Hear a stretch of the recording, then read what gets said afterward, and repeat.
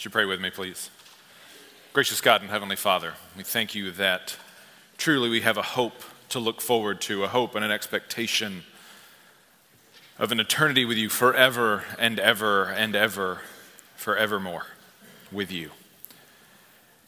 And so, Lord, we look forward to the day when we might see you face to face. But in the meantime, I pray that you would continue to work in this time, that through your Spirit you would open our eyes and our hearts to what you might have for us to know and to understand, that we might cling to your grace in truth, rooted and grounded in the reality of your great love and affection for your people.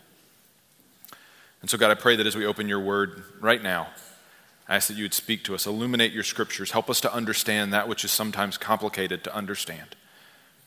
I pray you would speak to us and move us to action. And it's in your Son's name. Amen. Good morning again. Happy to be here with y'all. I think this is my first time preaching this year, so I don't know, commemorative in some way, I suppose.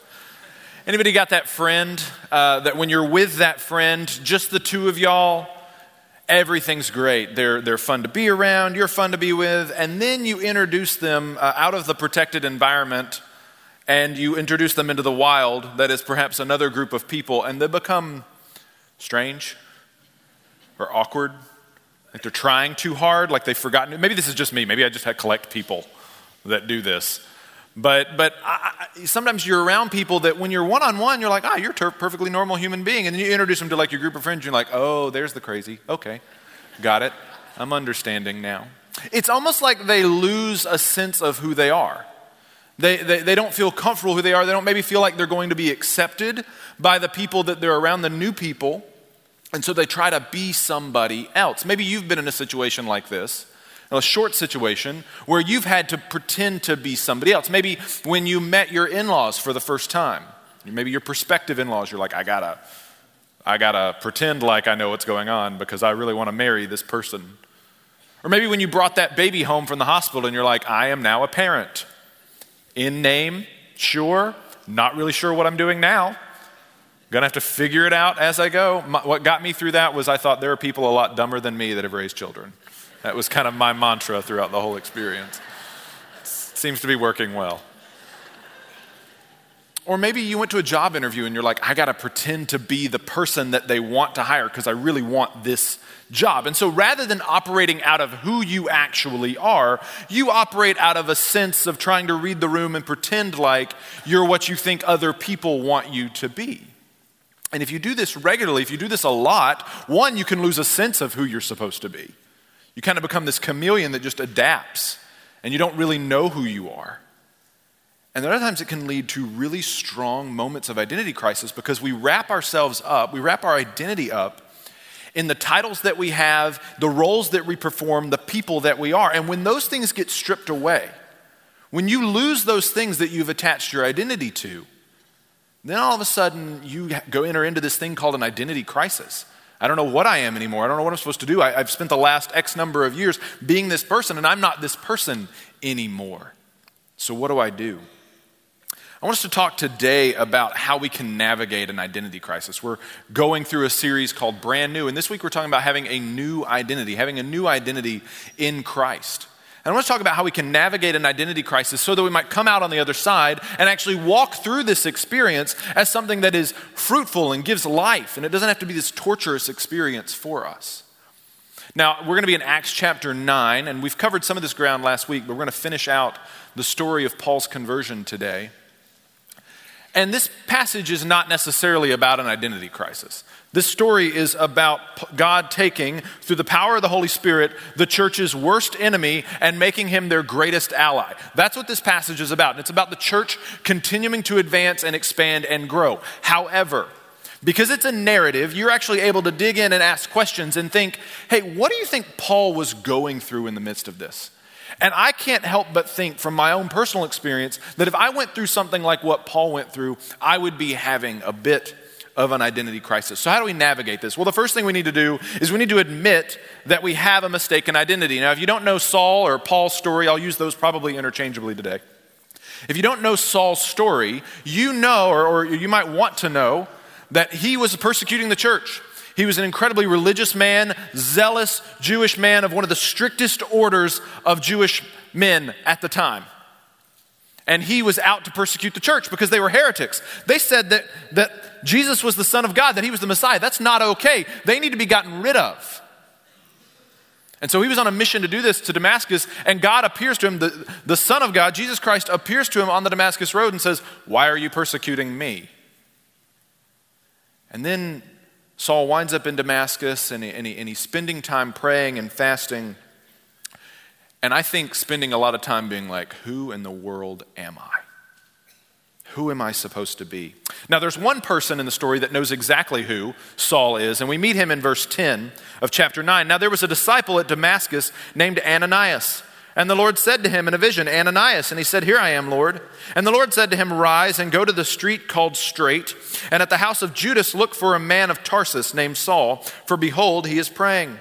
And he has seen in a vision a man named Ananias come in and lay his hands on him, so that he might regain his sight. But Ananias answered, Lord, I have heard from many about this man, how much evil he has done to your saints at Jerusalem. And here he has authority from the chief priests to bind all who call on your name."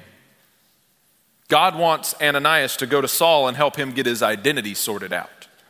I want you to go and tell him who he is. I want you to go and lay your hands on him. Now, to lay hands on somebody was an act of approval. It's an act of commission. It's an act of association. We touch people we're close to.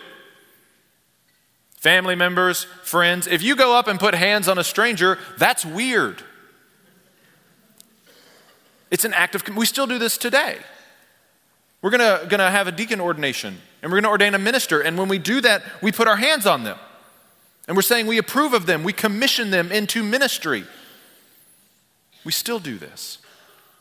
And Ananias says, Lord, tap the brakes. I don't think this man is here for me to come and lay hands on him. I think he wants to lay hands on me, and not in an approving way. He wants to put me in chains and drag me all the way back to Jerusalem, me and my friends, so that he can kill me. I don't think, and this happens all throughout the rest of the chapter. There's this case of mistaken identity with Saul. People keep asking, isn't this the guy who used to kill Christians? What's he doing? What's he doing? I mean, imagine being Saul. Imagine being fully convinced that you were right, that you were fighting for the Lord, that you were on the side of truth and justice. And then you have a vision that's very clearly the Lord Jesus. In fact, in another passage, in another telling of the story, he actually physically, it's not just a bright light that he sees, he actually talks face to face with Jesus. And imagine finding out all this time you thought you were on God's side, you were actually working against him and hurting him. How shattering that must have been. Ananias, again, fully convinced that Saul's playing a trick. He's going undercover, right? I don't trust this guy for a minute. But there's one person in the story who knows exactly who Saul is, and it's God, because he's the only one not confused. Look what God says in verse 15. But the Lord said to him, Go, for he is a chosen instrument of mine to carry my name before the Gentiles and kings and the children of Israel. For I will show him how much he must suffer for the sake of my name. So in a couple verses, God corrects Ananias' mistake about who Saul is, and he wants Ananias then to go and proclaim that, make that known to Saul so that Saul's identity crisis is over. Remember, Ananias pointed out that Saul was on the authority of the chief priests, and God says, no, he's not on their authority anymore. He works for me. He works for me now. He's got a higher authority in his life. Ananias said that he was there to bring the saints in chains before those in authority. And God says he's not going to bring saints in chains before authorities anymore. He's going to bring my name before authorities now. And Ananias said he's there to inflict pain on people, suffering. And the Lord says, no. He's going to suffer for my name, not inflict pain on others because of it. You see again and again and again, the word name appears. It's all throughout this passage. The name of God, the name of the Lord, the name of the Lord. All who call on the name of Jesus. Saul is identifying now. He's supposed to identify. That's why I don't think it matters whether we call him Saul or Paul, because I don't think Saul or Paul really cared. I think he cared about one name, the name of Jesus Christ. That's the name that he called upon. He wasn't making that mistake anymore. And you see, that's the thing about identity crises. They usually come out of some mistake. Because we do. We derive part of our identity from who we are and what we do, and when that gets stripped away, we become confused. We think of ourselves as a parent or a child, a sibling, an employee, an employer. You think of yourself in your profession. I'm a lawyer, I'm a doctor, I'm a student or a life stage, I'm a teenager, I'm a college student, I'm a young adult, I'm a single adult, I'm a senior adult. And at some point in your life, that identity will be pulled away. Through some transition or some circumstance in your life, that identity will be pulled away. Now, it may be like Saul's identity crisis, where you find out everything that you were doing is wrong. You're completely mistaken about your identity. And this usually happens at conversion. This usually happens when you first meet Jesus Christ as your Lord and Savior. When you first realize there's nothing that I can do to come to know the Lord, there's nothing I can do to get God's approval of my life, I need someone to do it for me. And you realize that Jesus Christ is the Son of God, just like Saul did. He is the Son of God. And he died on the cross for my sins, and you put your faith and trust in him, and then you realize that you're finding your identity in Christ, and it's a process. It may also happen to you after you've been a Christian for some years. For some years, you may find out that not everything about your life is wrong. Your identity is wrong, but you find out that the basket where you were putting all of your eggs of identity, well, that basket was never meant to hold that many eggs. Maybe you spend too much time at work chasing a promotion, chasing a raise, chasing a career. And then you wake up one day and you realize, where did my kids go? Where's my family? What happened?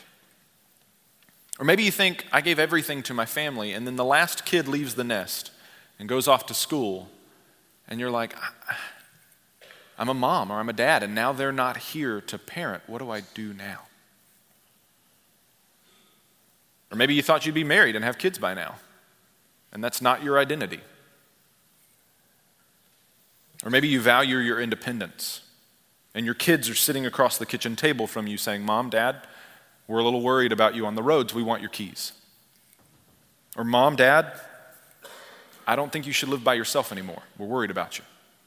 And you value your independence. You're independent. That's your identity. That's who you are. Or maybe you failed somebody. You let somebody down. And you thought you were the person that always comes through, and you blew it in a big way. Or maybe you're like Ananias, and your case of mistaken identity isn't about you, it's about other people, groups of people. And you've been wrong about them. Look, we all get it wrong at some point. All of us have a case of mistaken identity at some point. And I would love to tell you like a step-by-step process of navigating that, and maybe that's what the rest of our time together will be. But the very first thing that all of us need to agree to do is be incredibly humble about the fact that we might be wrong. That the very things, just like Saul, that I'm so convinced of, I could be wrong about that. If it doesn't involve the Lord and what Scripture teaches us, you could be wrong about something. Maybe putting all your eggs in that basket that's not supposed to hold that many eggs. You could have a wrong case of identity. We need to be humble and go before the Lord and say, Lord, I feel like I'm right. I feel like I'm okay. I feel like I'm deriving my identity from who you say I am rather than the things that I do and the roles in my life. But I also am completely spiritually blind sometimes, and I could be wrong. Lord Jesus, please open my eyes. And then when he does, don't fight it. Confess, repent. Confess, repent. But we need to be humble. Now, like most things in the Christian life, this isn't just a momentary window. Identity crises don't typically just happen one day and then go the next. They tend to be long windows of time. They can be long windows of time. And I think this happens in Saul's case. So we need to endure the identity crisis. We need to endure the identity crisis. Now, we know that he's been praying and fasting for about 3 days. And we know that that's kind of been his focus of trying to get through this thing. But we know that Saul's identity crisis, part of that, I think, has to be a lack of community. Got to be, right? I mean, think about it. On one side, he had this vision, and the group of people that he was so immersed in, the Pharisees, he can't go back there again. He can't be a part of that group again. He's seen too much. He knows too much now. He'd be living a lie. But the group that he would now fit naturally in, the church, he spent the last year persecuting them. They're not going to want him either. Where am I supposed to go? And then amazingly enough, somebody walks up to him and calls him something. Look at verse 17. So Ananias departed and entered the house, and laying his hands on him, he said, Brother Saul, the Lord Jesus, who appeared to you on the road by which you came, has sent me so that you may regain your sight and be filled with the Holy Spirit. And immediately something like scales fell from his eyes, and he regained his sight. Then he rose, was baptized, and taking food, he was strengthened. Ananias lays hands on him, which is great. That's exactly what he's supposed to do, but that's probably not the only thing that Ananias does. Ananias is probably the one who baptizes him, which is public, by the way. Ananias is also probably the one that prepares him food. Ananias is probably the one who disciples him. And this must have been really amazing for Saul, because look what happens next. The rest of verse 19 and into 20. For some days he was with the disciples at Damascus, and immediately he proclaimed Jesus in the synagogue, saying, He is the Son of God. And all who heard him were amazed and said, Is this not the man who made havoc in Jerusalem and upon those who called upon his name? And has he not come here for this purpose, to bring them bound before the chief priests? But Saul increased all the more in strength and confounded the Jews who lived in Damascus by proving that Jesus was the Christ. Saul immediately sets to work. I think some of us, when we have an identity crisis, we tend to think linearly, right? So I've had this crisis, I'm all messed up, I don't know who I am anymore, I've got to wait to get myself straightened out, and then I can go and work for the Lord. Then I can start serving other people. Then I can start doing other things. We wait till things are fine. We wait till we have things under control. And then once we kind of get settled, we're like, well, now if I'm going to talk about who God is, if I'm going to step into this new role that I think God has for me, I need to get training, right? So I got to take like a course on evangelism. I got to take a course on apologetics, because if somebody asks me a question and I don't know the answer, I got to sign up for like 6 Bible studies, 3 of which I will actually attend regularly. And we just front load this process so much. We think of it linearly. When God does something, and that's really what I think an identity crisis is. It's an opportunity for God to really do something in a really fertile and tender time in your life. He's trying to show you something new about who he wants you to be. And we think linearly. We get ourselves worked out and then we try to move forward. But God wants to take this time, and he wants to use it to catapult you into service and into ministry and into something new. Using perhaps loss, using perhaps difficulty in that time. In verse 19, notice it says, in verse 19, he says that for some days he was with the disciples. In verse 23, it says, when many days had passed. If you go over to Galatians 1:13, you don't have to turn there now, but if you turn over to Galatians 1:13 in your own reading, you'll see that Paul spends about 3 years in a place called Arabia. Now, Arabia was a region that was kind of outside of the Roman Empire, and it kind of butted up against Damascus. So what I think happens is Paul's actually in Damascus, Arabia, for about 3 years. And my image of this has always been like, oh, he's out there communing with the Lord, he's getting taught by the Lord, he's receiving instruction by the Lord, and I think that's happening. But I also think Saul's out there sharing the gospel. I think Saul's out there on mission. I think Saul is out there taking what he's learning and going forward and preaching the gospel. And we know that this apparently causes a problem because in 2 Corinthians 11:32, the governor tries to kill him because he's causing such a problem. Going out there into Arabia, into the Arabian desert, and just meditating for 3 years, I don't know of anybody that's going to try and kill you for that. The heat might. Saul's causing problems.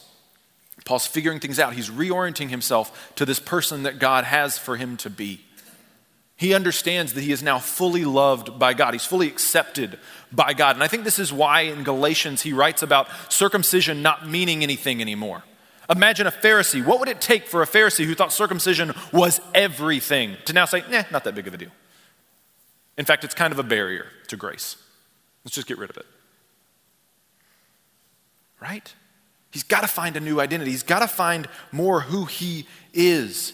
He knows that there's life in Jesus Christ. He knows that there's bigger things, there's more important things. That's why he writes in Ephesians 6 about the spiritual warfare going on and how we have hope and a faith in Jesus Christ that we're going to make it, that we're going to win, that we're going to have victory because of a new identity in Christ.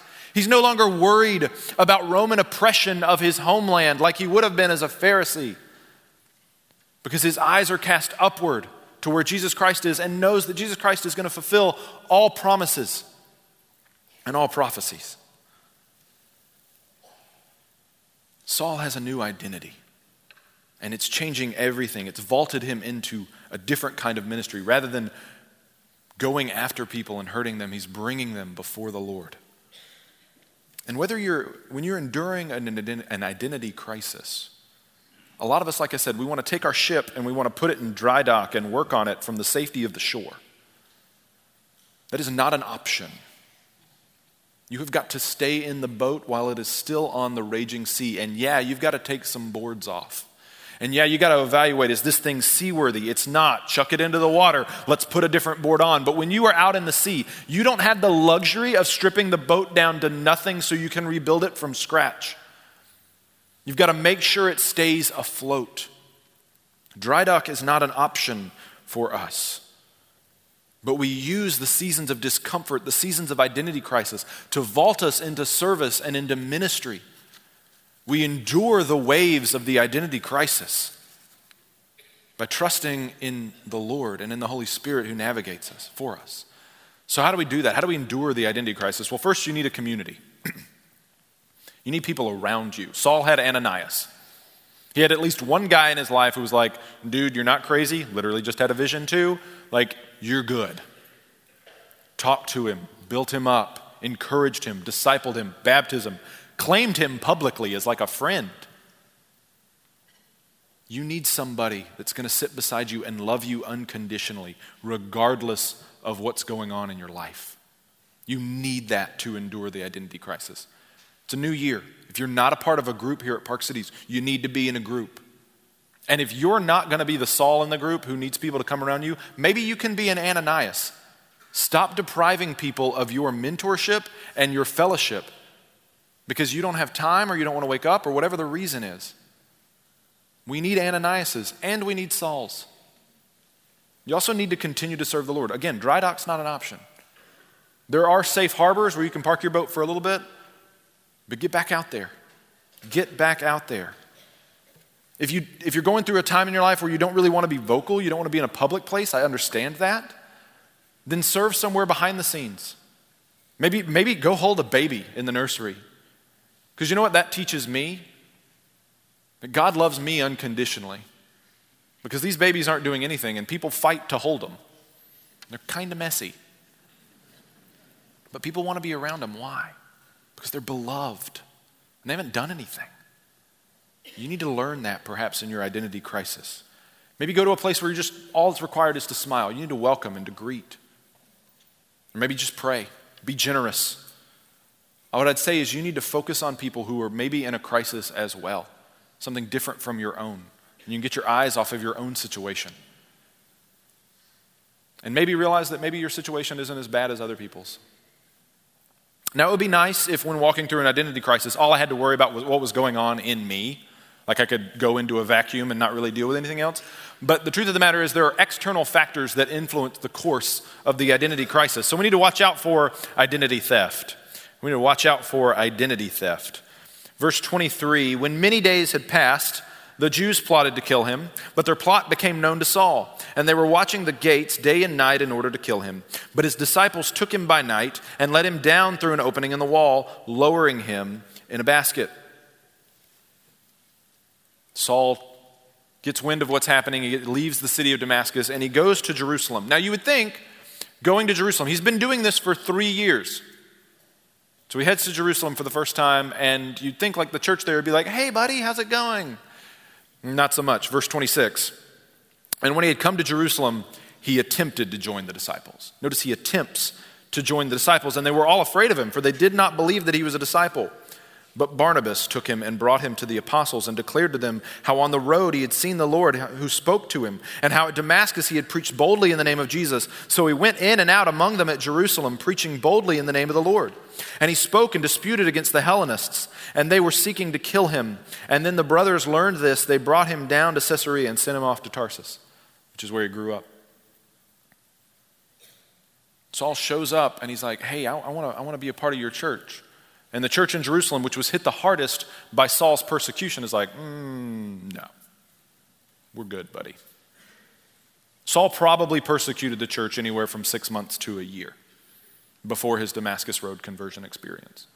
Then he spent the last 3 years doing things that people heard about. Like, that wasn't a secret. He was an evangelist and he was building up the church. 3 years versus about 1 year. And what is everybody fixated on? Still the guy he was 4 years ago, when he was murdering people in the church. Again, not something you get over quickly. But they're fixated on it. That's who you are. That's your identity. And finally, the groups of people that used to be his allies, like the Hellenists.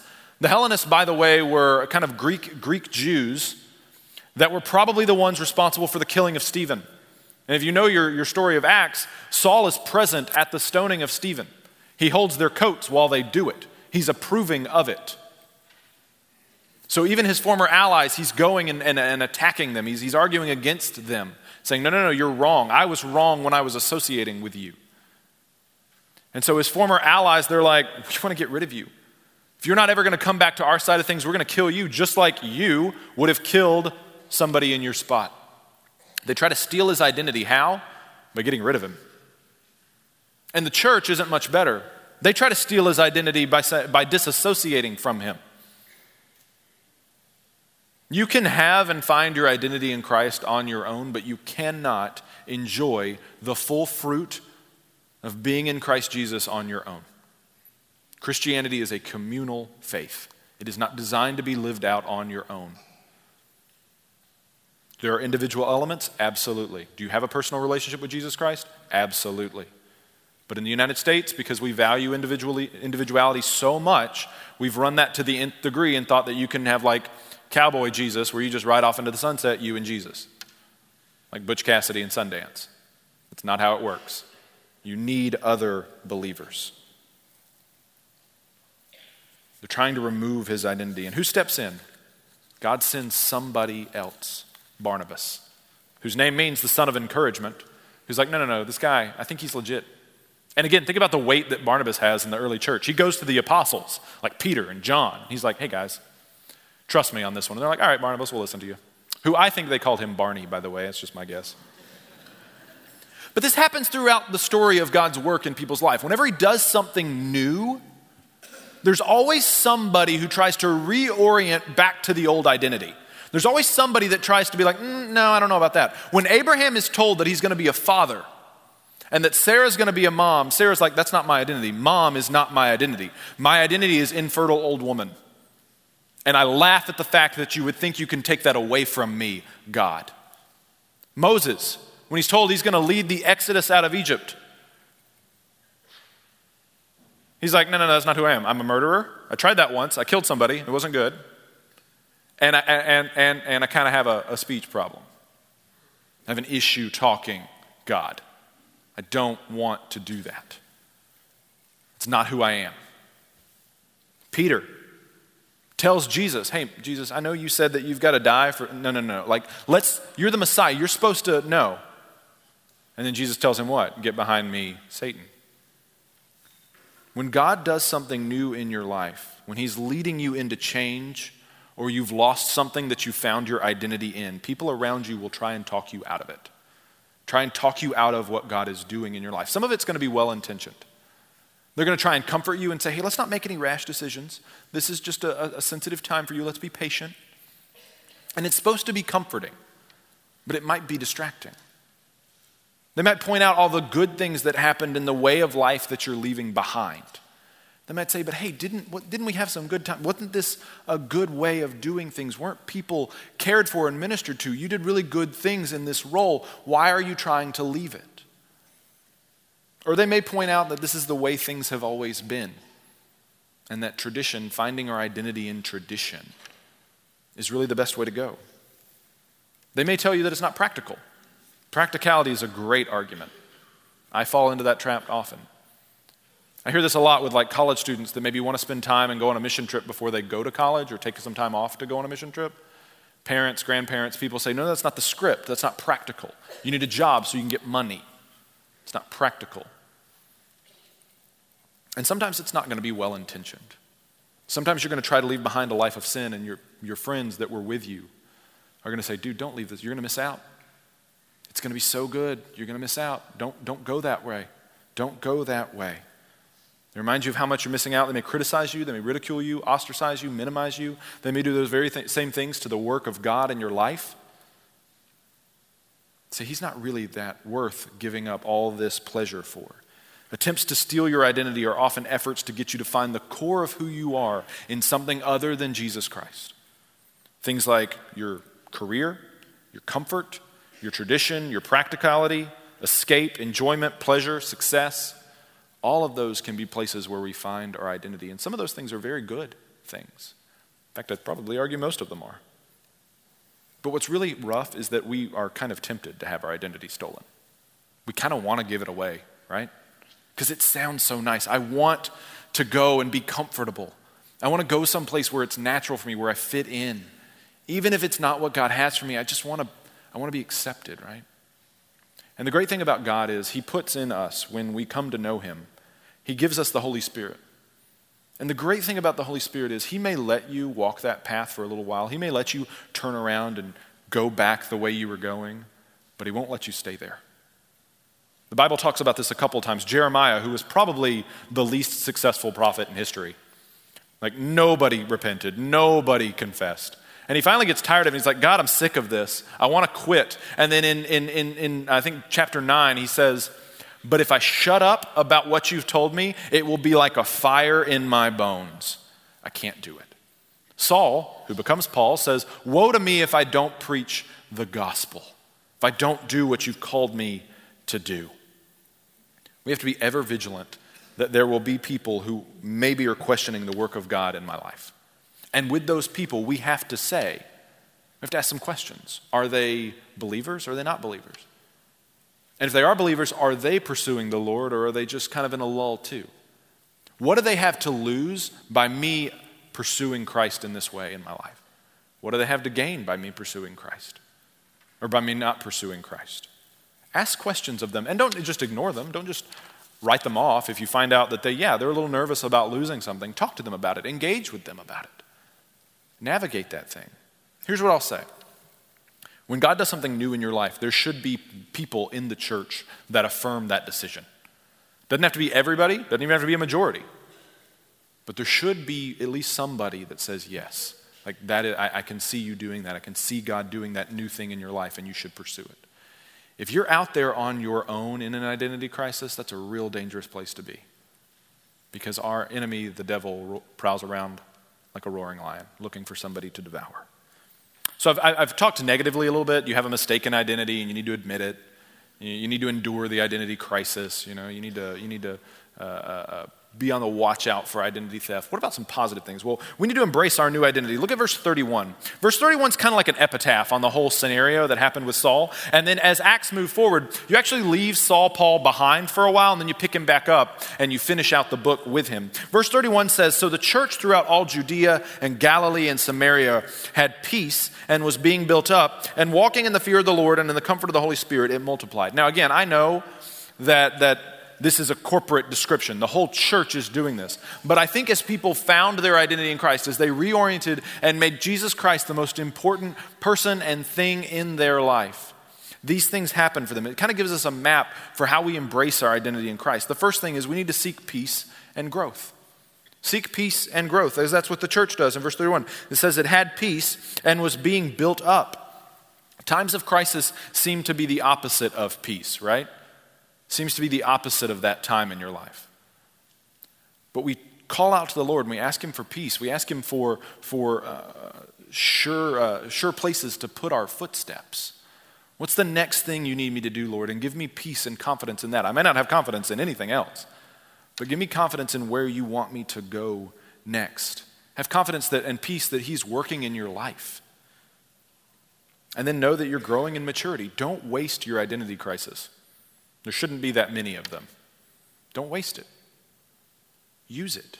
Know that it's an opportunity for growth and maturity. Bathe it in prayer. Be grateful and content in the midst of it. Give God gratitude for all that he has given you and all the ways that he's blessing you. And then find contentment in the fact that he's working and say, Lord, I'm not happy with where I'm at. I'm confused, but I also know that you're good and I'm going to rest in that. It also says to walk in fear. Verse 31, and walking in fear of the Lord and in the comfort of the Holy Spirit. The fear of the Lord is like a respect of the Lord. It's like this acknowledgement that God is powerful and he can do what he wants in line with his character. And sometimes that seems confusing and scary to us. So there's this fear. They just saw the greatest enemy of the church become its greatest ally. Everybody's like, God can do anything. Because that man was never coming to Christianity, but he did. We need to recognize that when we're in an identity crisis, God may want to do something new, something amazing, something incredible in our lives. And we need to be aware of that and be open to it. We also need to seek comfort from the Holy Spirit. It's okay to say, God, I'm scared. God, I'm worried about this time in my life. I'm worried about the season. I need you to come in and help me. Lastly, we need to tell other people, don't keep it to yourself. Don't keep it to yourself. Your identity crisis, when you're walking through that season, should be a time where you're proclaiming, you're sharing with other people what God is doing. Use it as a platform to talk about what great things Jesus is doing in your life. An identity crisis is a difficult thing to go through, but I believe God has something for you in the midst of it, a new identity that he wants to give you to help you realize that in Christ. So don't waste that opportunity. Let's pray. Gracious God, thank you so much for the new identity that we get in you, that we have in you. I pray that you would just continue to open our eyes to the areas of our life where we have found surety and security that's not you. And some of those things might be idols. Some of those things might be things that we cling to. God, I pray that we would let them go and that we would cling to you instead. We love you, Lord. It's in your Son's name we pray. Amen.